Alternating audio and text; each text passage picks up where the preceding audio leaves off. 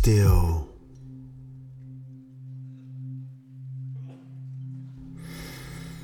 God is our refuge and strength, an ever-present help in trouble. He says, "Be still and know that I am God."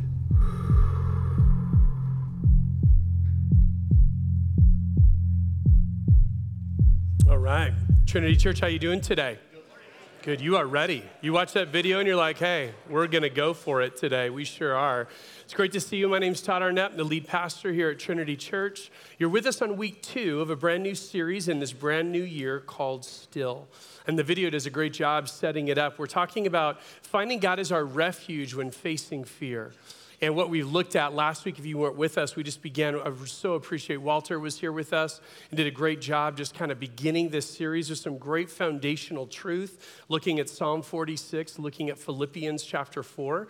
And what we're going to do as we move forward today is we're going to begin looking at narratives throughout. So if you have a Bible today, you can get that out. We're going to be in the book of Mark. Mark is the second book in the New Testament, chapter 7.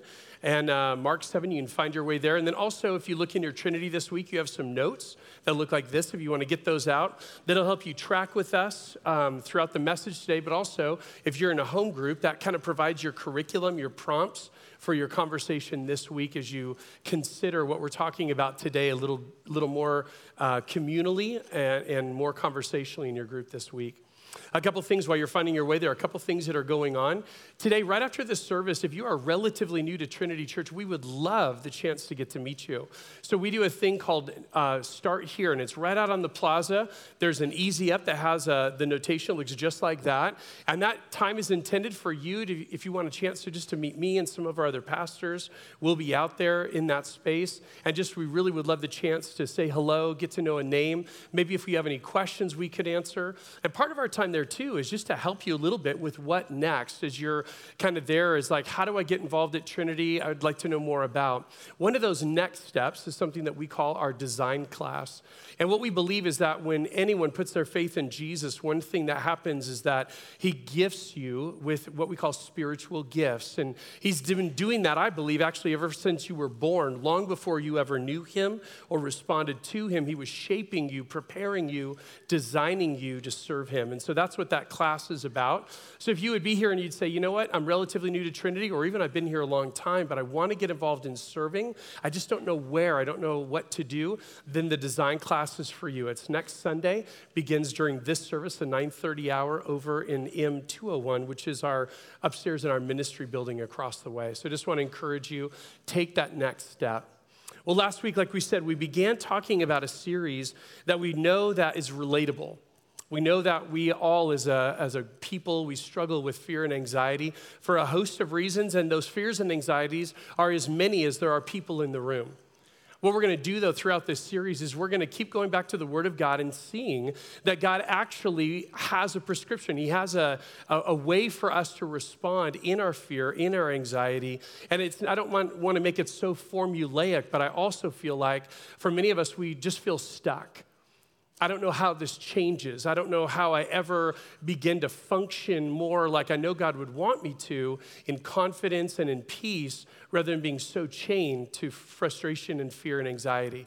And so I'm really glad you're here today, and that's our goal over the next few weeks. We're going to look at some narratives, pull some principles out. What I've noticed as I've looked over the different narratives we're looking at, I don't think it was the intent initially, but each of the narratives seems to have a focus, even though it relates to all kinds of fears. Each week has a kind of a unique focus about that particular fear.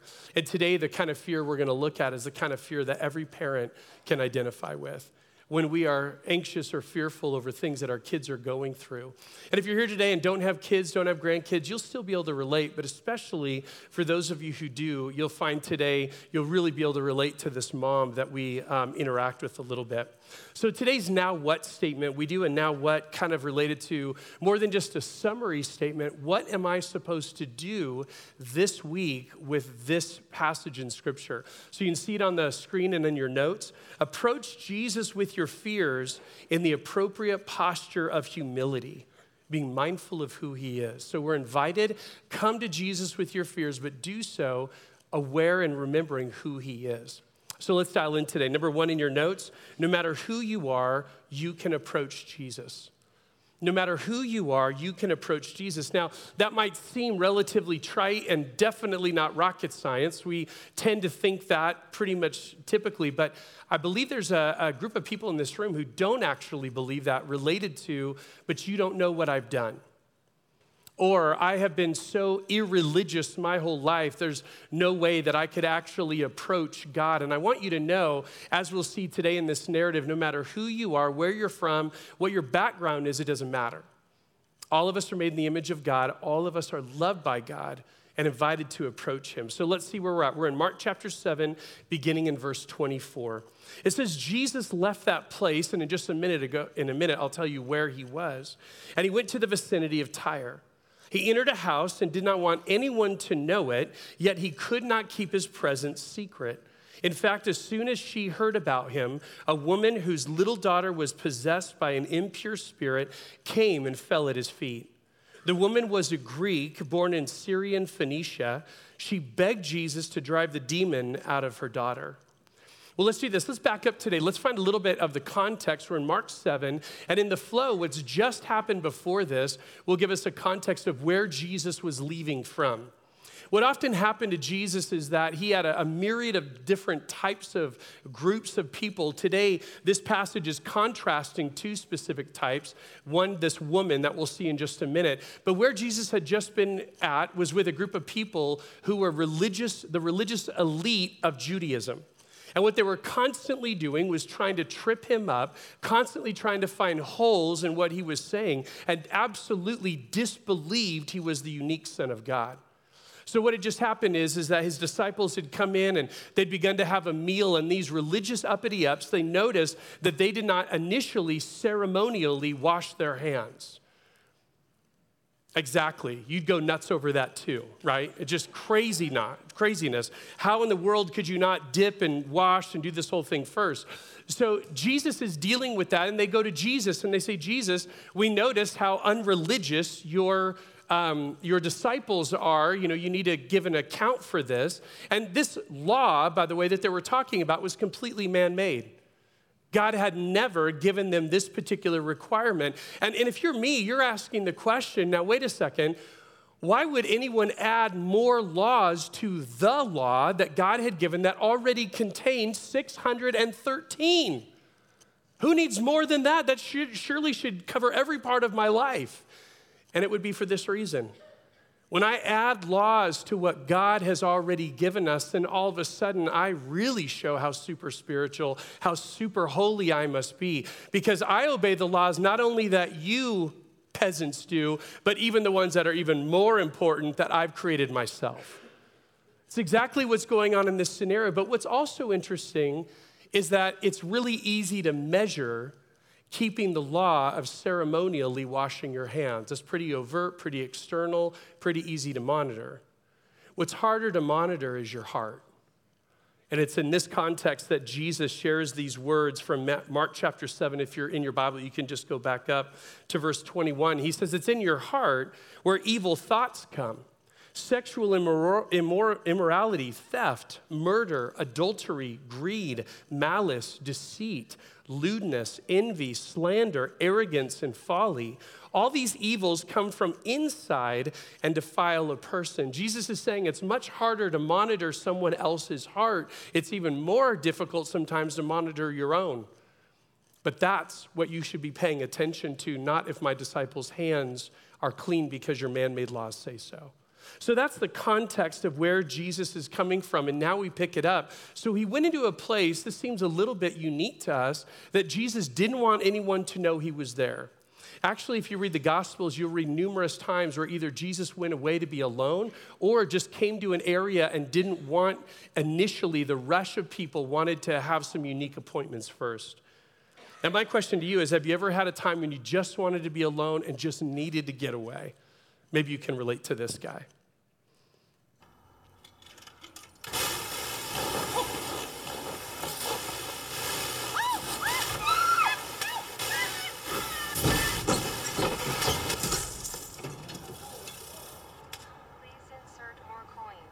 Want to get away?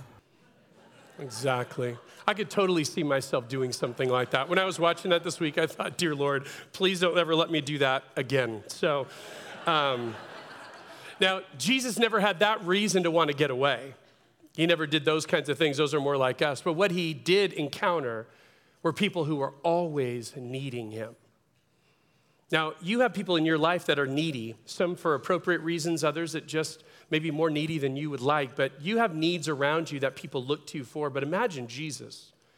Whether it's people who disbelieve him and are looking to always trip him up, whether it's the crowds that are as fickle based on if he feeds them that day or not, whether it's his own disciples who he will be teaching them and they'll look at him and say, we just don't get it.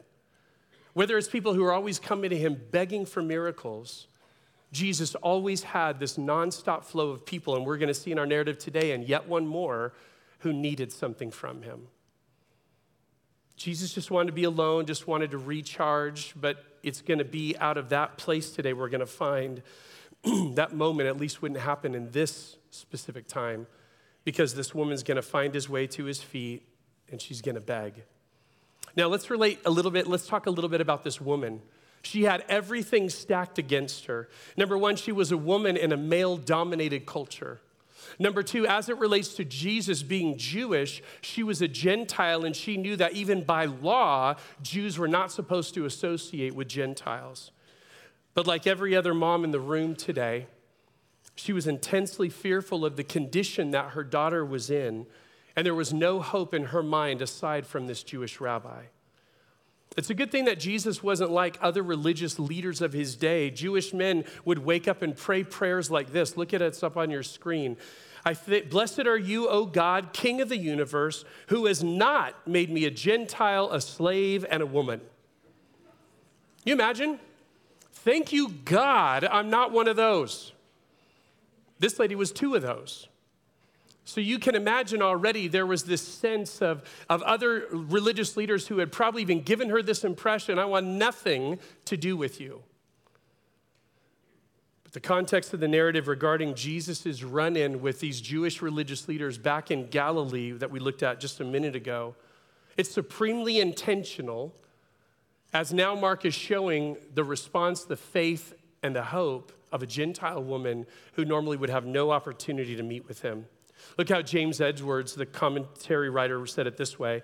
In the present story, Mark shows that a Gentile pagan can find in Jesus what the tradition of the elders mistakenly thought could only be found in the Torah. They missed it, and it was right in front of her. And what I want you to hear today, no matter who you are, no matter what you've done, hear clearly today in your notes, God invites you to find your refuge in him. God invites you, he welcomes you to find your refuge in him. Now, I want you to note the woman's approach to Jesus in these next few verses. As soon as she heard he was in town, like she didn't waste any time. The text we read said that. As soon as she heard, she didn't even go find anyone to go with her. She didn't even do fact checking. She just went and found him. Where could he be, even though he was trying to be stealth? And she knew how out of place it was. She knew that him being a Jew and a man would be so much not the situation that would welcome her as a Gentile woman. But watch this, she was moved because of the plight of her daughter and the fears that she had there that there would never be a change in her condition. This degree of anxiety and fear moved her to do something about this. We all know this is one of the most universal types of fears that we face.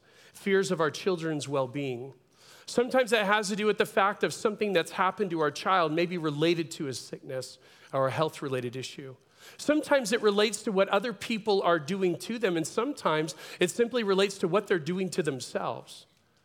But either way, this kind of universal fear and anxiety over the well-being of our kids, so many of us today in this room can relate to that. Either way, it's the kind that can create great fear and anxiety within us, and it will drive you to your knees, just like it did to this mom. I want you to note her posture. Her posture is one of humility. She fell at his feet. She didn't walk into this room where Jesus was and start demanding anything. She fell at his feet, and she began to beg. She began to beg. I wonder if you've ever been in this position before. Think about this. Think about the last time that you begged someone for something. Now, all of us can relate, every one of us when we were 5, mommy, mommy, mommy, mommy, mommy, mommy, mommy, mommy, oh, just stop, okay? So we all did that kind of begging, but I want you to fast forward to where you are more recently. Fast forward maybe to in high school or as an adult. Fast forward to the last time you literally begged someone for something. Because if you get back into that moment, you get back into your shoes, you realize something strong was driving you, because that is a humiliating thing to beg. It is the posture of great humbleness to come before someone else who holds something you want and beg them for it. Now, some of us have done that on our own accord, meaning it was that police officer who pulled us over, right? It began with some initial, this isn't my fault, and excuses, but then for some of us it moved. If that wasn't gonna be enough, if you really thought your life was over because he or she wrote that ticket, you began to beg. Tears might have flown, the whole thing, right? Well, either way, that sometimes moves us because of our own predicament, but more often, it seems that we're willing to beg on the behalf of someone else. Meaning, if this was only something that related to me, if this was just my problem, I probably would have too much pride. I probably would have too much reserve to actually beg for help. But because this affects my child, I'm willing to get on my knees and beg you to do something.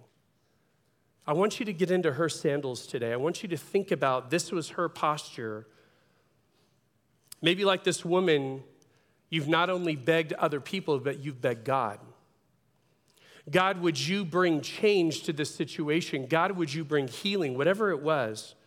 And maybe you even kept the posture of humility for a reasonable amount of time, but at some point it turned a corner and your begging became demanding.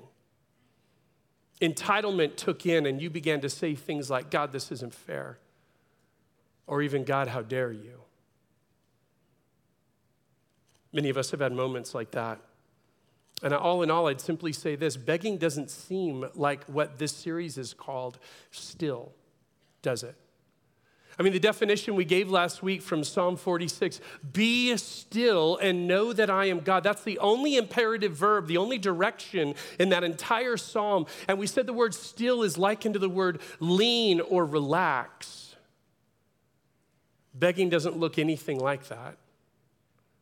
But I want you to see today that in her begging, she moves not over to entitlement, but instead even greater humility. Look in your notes, number 2, demonstrate both faith and humility when you go to God with your fears. Demonstrate both faith and humility when you go to God with your fears. Mark chapter 7, continuing on, the next verses, verse 27. This is Jesus' response to her begging. First, let the children eat all they want, he told her, for it is not right to take the children's bread and toss it to the dogs. Lord, she replied, even the dogs under the table eat the children's crumbs. What? I'm asking you, you're reading this and you're going, where'd the other kids and the dogs come from? Like, this is a lady begging Jesus to heal her daughter, and now all of a sudden there's more kids and dogs. And I'm secondly confused, why are the dogs eating this stuff off the table? I don't know how it works at your home. Maybe they do. Ours eat that Alpo stuff we put in their little jar, you know? So what? Oh, by the way, did Jesus just call her a dog? He did. He did. And I want you to see something today. I've chose this passage for this series because it so aligns with what we're called to do in the midst of fear and anxiety, how we are to humbly come before God and recognizing who he is and who we are. But the other reason I chose it, it's a difficult passage to understand. And I want to help you. If you've ever read Matthew 15 is the corollary place where you'll find this narrative, or here in Mark 7. If you've ever read that and honestly thought, I think Jesus is a jerk. What's he doing? Like, why would you call a woman and her child a dog? Like, what is this about? I want to help you with that today. And what I want you to see is I want you to see a powerful metaphor that not only explains Jesus' mission, but absolutely demonstrates this woman's faith and her humility. So let's take a look at that. Jesus, in her begging, doesn't give her an answer. He gives her a metaphor. It's very common, actually. Often, Jesus, when he's asked a question, he reverses it and just asks another question to the person who's asking him. Or times like this, he'll give a metaphor or even a parable to answer a question that's being asked. So this isn't a new thing. He doesn't say yes or no to her begging, to her pleading, but he does frame the context of the issue clearly for her. He doesn't say that only are these food things for the children, just saying first. First for the kids, then for the dogs. Jesus is not seeing this woman as someone who has no place, who has no right to come to her, but what he is sharing with her is something that she knew before she even walked in the door. This is Israel's Messiah. You see, we have to remember over millennia, over centuries, God had promised to Israel, I am going to send one who is uniquely going to represent me, who is going to make, as we sang today, all things new. He's going to come as your anointed king. Jesus came to fulfill that mission, and here's the great news for us today, and more. But when Jesus is on the planet, what he's doing in this scenario is he's establishing not an exclusivity, but a prioritization. I've come first for the house of Israel. Second, besides establishing that reality, it is tough for us to hear the Son of God refer to a woman and her daughter like dogs. So let's unpack that a little bit. I have a couple of things that I think will help. First off, in the original Greek language, there are multiple words that Jesus could have used for a dog, but the word he chose was not the kind of dog that's a stray or a junkyard dog. There's a name for that. He chose a household pet. He chose the type of dog that you have in your home, that you coddle, that you care for. That's the kind of, well, some of you should do more of that, but anyway, you have one. And since back in this time, 2,000 years ago, they didn't have Alpo, this is how dogs were fed. We're from the scraps that were done after the meal. So here's my point. 2,000 years later in Southern California, it's a little harder for us to grab hold of this metaphor, but Jesus and this woman knew exactly what they were talking about. And you're going to see that in just a moment based on her response. Jesus is saying, rather than giving an answer for her daughter's healing, Jesus says, there's a prioritization of why I've come. The house of Israel represents the children at the table. The rest of the world represents our pets. Those who still grow up and live in our home, those that we take care of, but there's a prioritization, and pets always eat after the kids are done. So for instance, the words we use, Jesus could have used a word that looked like this kind of a dog that was that kind of junkyard dog. It would eat off decomposing bodies. That's that kind of dog. He could have said that, but he didn't. He said a dog that's more like this. This kind of dog, okay? This is my dog Mosley that we talk about often that I need to love more. It's the bottom line. I just don't. But you'll notice in this picture, this is exactly what the narrative is. Dogs don't get froyo first, but they get it when the kids are done. That's a young Ellie in the background. And when she was done eating her frozen yogurt, then Mosley gets a shot. It's appropriate. It goes in that order. So this is what Jesus is talking about. What I want you to see, though, is how well this woman understood what was happening. You see, Jesus says, in essence, I have come to the house of Israel, and what I've come to bring is for them initially, but then I'll be sure to share it with the whole world afterwards. As much as that might still be hard to process, like, how does that all work? What I really want you to grab hold of is this woman's response today. Because that's the shoes I asked you earlier to get into. I want you to see not only her humility and faith, I want you to see her wit. Because I don't think this was the metaphor everyone just starts walking around through town talking about, or the way that dogs eat after the kids do. So within the metaphor, listen to what she says, Lord, even the dogs under the table eat the children's crumbs. Watch a couple of things of what she said and what she didn't say. She called Jesus Lord. Did you catch that even the religious leaders of Israel, they continued to criticize him, continued to think he was anything but deity? She acknowledges out of the beginning, I know I'm talking to someone very unique from anyone else, Lord. And back to the metaphor, she stays in stride with this metaphor and makes a secondary appeal. Even the household pets get the leftovers that come off of the children's crumbs. What an amazing response of humility. She never once says, how dare you? She never once says, how could you ever compare me to a pet animal in your home? She didn't say any of that. She says, consistent with Jesus' metaphor, but even the pets get the crumbs. Is there any crumbs for my daughter today? Listen to James Edwards again. The woman's reply to Jesus in verse 28 shows her understanding and acceptance of Israel's privilege. Watch this. Indeed, she appears to understand the purpose of Israel's Messiah better than Israel does. That's a powerful line. In its present location, the word bridges Jesus' feeding of the Jews, which happened in Mark chapter 6, and his subsequent feeding of the Gentiles, which is going to happen in Mark chapter 8. This chapter comes right in between those. When dogs eat crumbs from the table, they do not rob the children of their food. They simply eat what is theirs from the surplus of the children. Words loaded with humility, not entitlement. And I want you to see today that she is still. Though she began this conversation on her face and begging, now once Jesus is talking to her, she moves to a posture of stillness, just simply, humbly, respectfully responding to what Jesus has just said to her.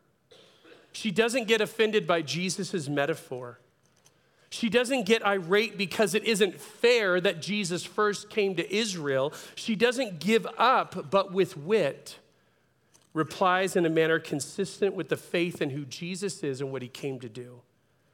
I want you to do this. I want you to think of a time when you were incredibly anxious, a time when you had intense fear. And it might not be hard to do. Might have been something on the way to church today. Might have been something this last week. Think of that time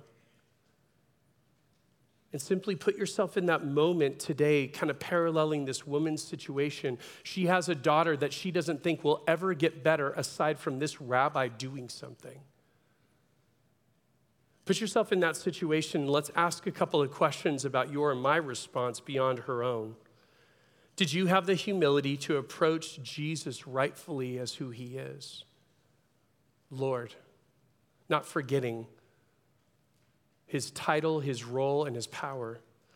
Did you have the faith to keep on trying rather than give up at the first sign of no? Did you accuse God of being unfair rather than accepting from him that his plan was different than your cause? These are all things that this woman is exemplary to us in. Finally, today, number 3, Jesus erases the issues that cause you to fear as they align with his sovereign plan. I want to read this twice. I want to make sure you understand my wording on this. Jesus erases the issues that cause you to fear as they align or when they align with his sovereign plan. Please don't read that as some carte blanche promise, because that'd be heresy. Because you've already lived that, walked that, you know different. But what I'm saying today is that Jesus has a plan, and when the things that cause you fear are things that he rightfully wants to alleviate, he will. Back to Mark chapter 7, verse 29. Then he told her, for such a reply you may go. The demon has left your daughter. She went home and found her child lying on the bed, and the demon was gone.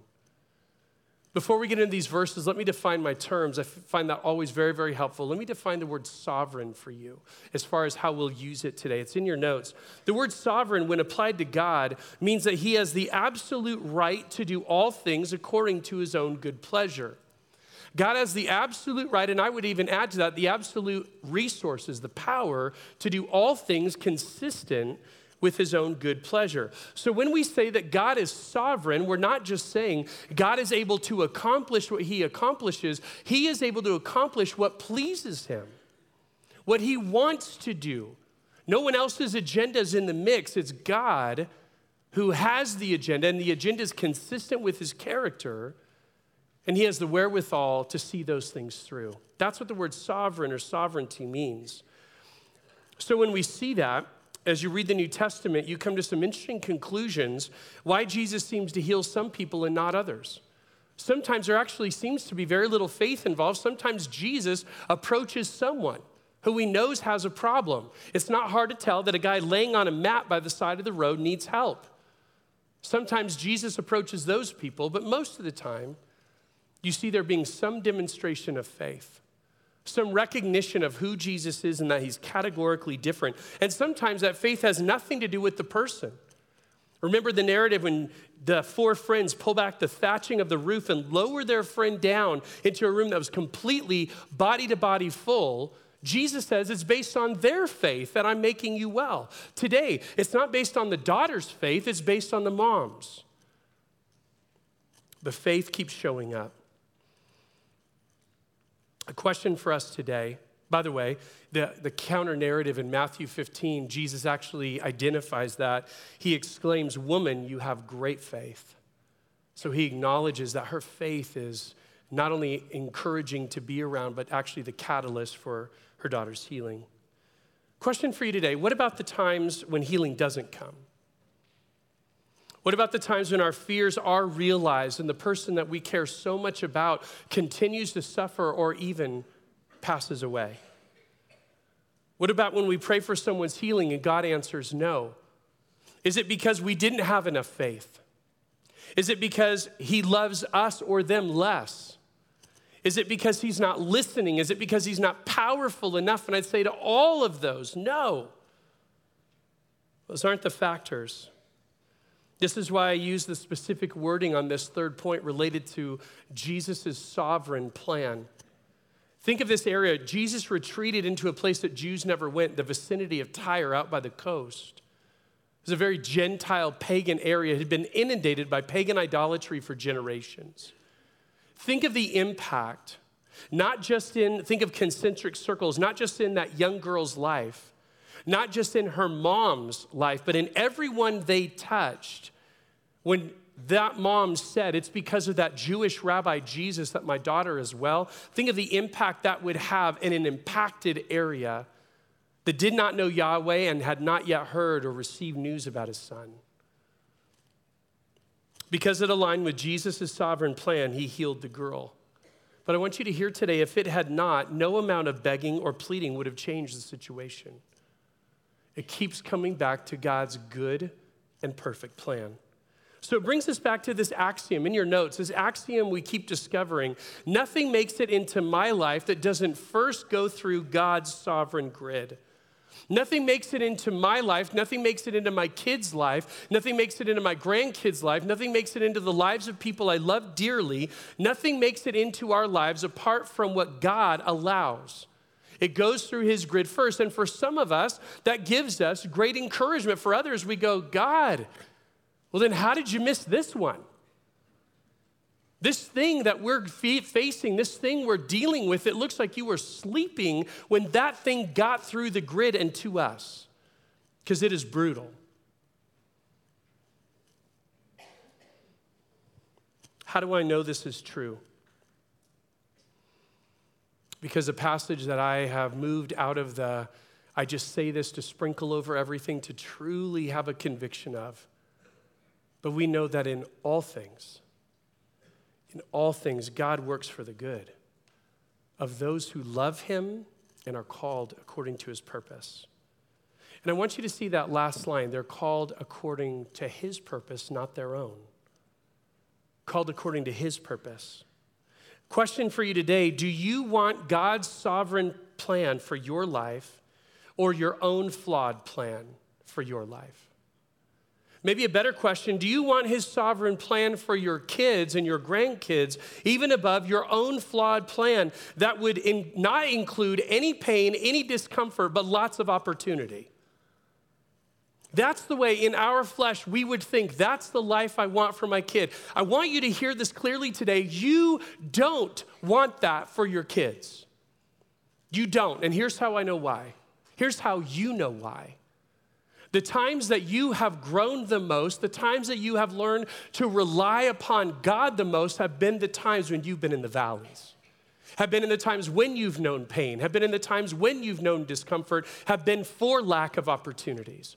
Why, if God has used that to grow and develop you, why would your kids not need the same? And can I tell you, kids who don't need to rely on God become adults who don't need to rely upon God. The very people you're most heartbroken in your relational world who don't want to respond to Jesus are the people who have seemed as though they can control their lives all the way through. They don't need him now because they haven't needed him ever. You don't want that for your kids.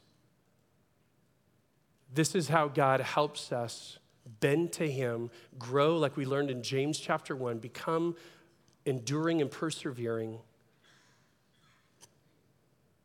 Maybe the most honest answer in this room today, do you want God's plan? Maybe it's the one I put in your notes. Maybe the most honest answer in the room, I feel like, is a good place to start. No. No, at this point today, I don't. I don't currently want God's sovereign plan over my own, the plan I have, but I want to learn. I want to learn how to pry my white-knuckled hands off of my plan and humbly surrender my fetish with myself and my short-sighted happiness for the big picture of what God is wanting to do in and through me. Maybe that's where it begins today. I loved it last week when Walter at the end walked us through this 5-chapter autobiography. And we said, we know that people in this room are all over the map in this place related to fears and anxieties. But I would say to you today, maybe if you're in chapters 1 and 2 and you keep falling in the same hole, maybe you could at least begin with that honest prayer. God, I don't know if I'm ready today to let go of what I'm holding tightly to, but I want to be. Can you at least meet me there and see change begin in my heart? And then my hands would begin to let go, be unpried, so that you could do in and through me and in and through the people around me what you want to do. I'd say that's a really good place to start. What do you do in the space when God keeps answering no to your prayers? What do you do in the meantime? It's the axiom we shared last week. You avert anxiety through prayer, thankfulness, and God's promise of peace. I really believe that these words from Philippians 4, 6, and 7 are really meant to be that, an ongoing mode, an ongoing method. And I don't mean to make it formulaic. I don't mean to say just do these two things and this great gift of peace comes on the other end. But I am saying it seems as though when you read Philippians 4, rather than be anxious about anything, in everything, by prayer and petition, with thanksgiving, make your requests made known to God. And the peace of God, which transcends all understanding, will guard your hearts and your minds in Christ Jesus. That seems like something I need to and want to do daily. God, rather than be lost, crawling in fear and anxiety, help me put these things into mode. Help me to learn to pray more than I worry. Help me to come to you with thankfulness and gratitude, and help me to anticipate the promise of peace. Here we are, only week 2 into a series, and I want to encourage you as you maybe walk away with something today. If nothing else, keep this tension of humility and fear. Remind ourselves, even though we live on this side of the fact that Jesus came and presented himself to all the world, praise God. But in doing so, he still is King of Kings and Lord of Lords. And we approach him out of that kind of reverence, respect, and humility. As we finish today, our now what? Approach Jesus with your fears in the appropriate posture of humility, being mindful of who he is. Walter said it well last week. We consistently offer you the availability to have people pray with you after a service. Why would you pass that up? It's just such a great thing to do. You don't have to get counseling. You don't have to tell anything more than you want. But if there's something that is a fear and anxiety today, especially, not only, but especially, man, come forward and have somebody pray for you as we close. Let me pray. Father, we come before you today with a passage that has got complications trying to understand it. But when we walk away, we realize how much is going on, and we realize the humility and the faith of this woman. This woman who was at wit's end. She was terrified of what was gonna not happen in her daughter's life. And it drove her, God, to come to you, first begging, but ultimately in the right kind of faith and humility. Father, would we be people this week that approach you in a similar form? And you might be here today and you might say, Todd, I don't really ever approach God because I've never really responded to his invitation of forgiveness and salvation. I've been a deist. I mean, I believe there's a God out there, but I didn't know you could have a personal relationship with him. If that's you today and you want to do something about that, I have great news because you can right here and right now. A is to admit that you're a sinner who needs a Savior. B is to believe that this Jesus we've talked about today, this God-man, believe that he's the only Savior available. And note that the invitation has nothing to do with religion today. It's all about a right relationship with God through Jesus. C is choose. Choose to say, Jesus, I believe, I put my confidence in what you did for me at the cross and the empty tomb. And as a result of that, I want to live empowered by your Spirit to live out your example in my world. You can make that decision right here, right now. I pray that you would. You wouldn't let another day go by before responding to this great God who loves you so much. Father, we love you. Help us this week. Walk in faith and humility and let those things dispel our fears and anxieties. We love you and we pray in Jesus' name. Amen.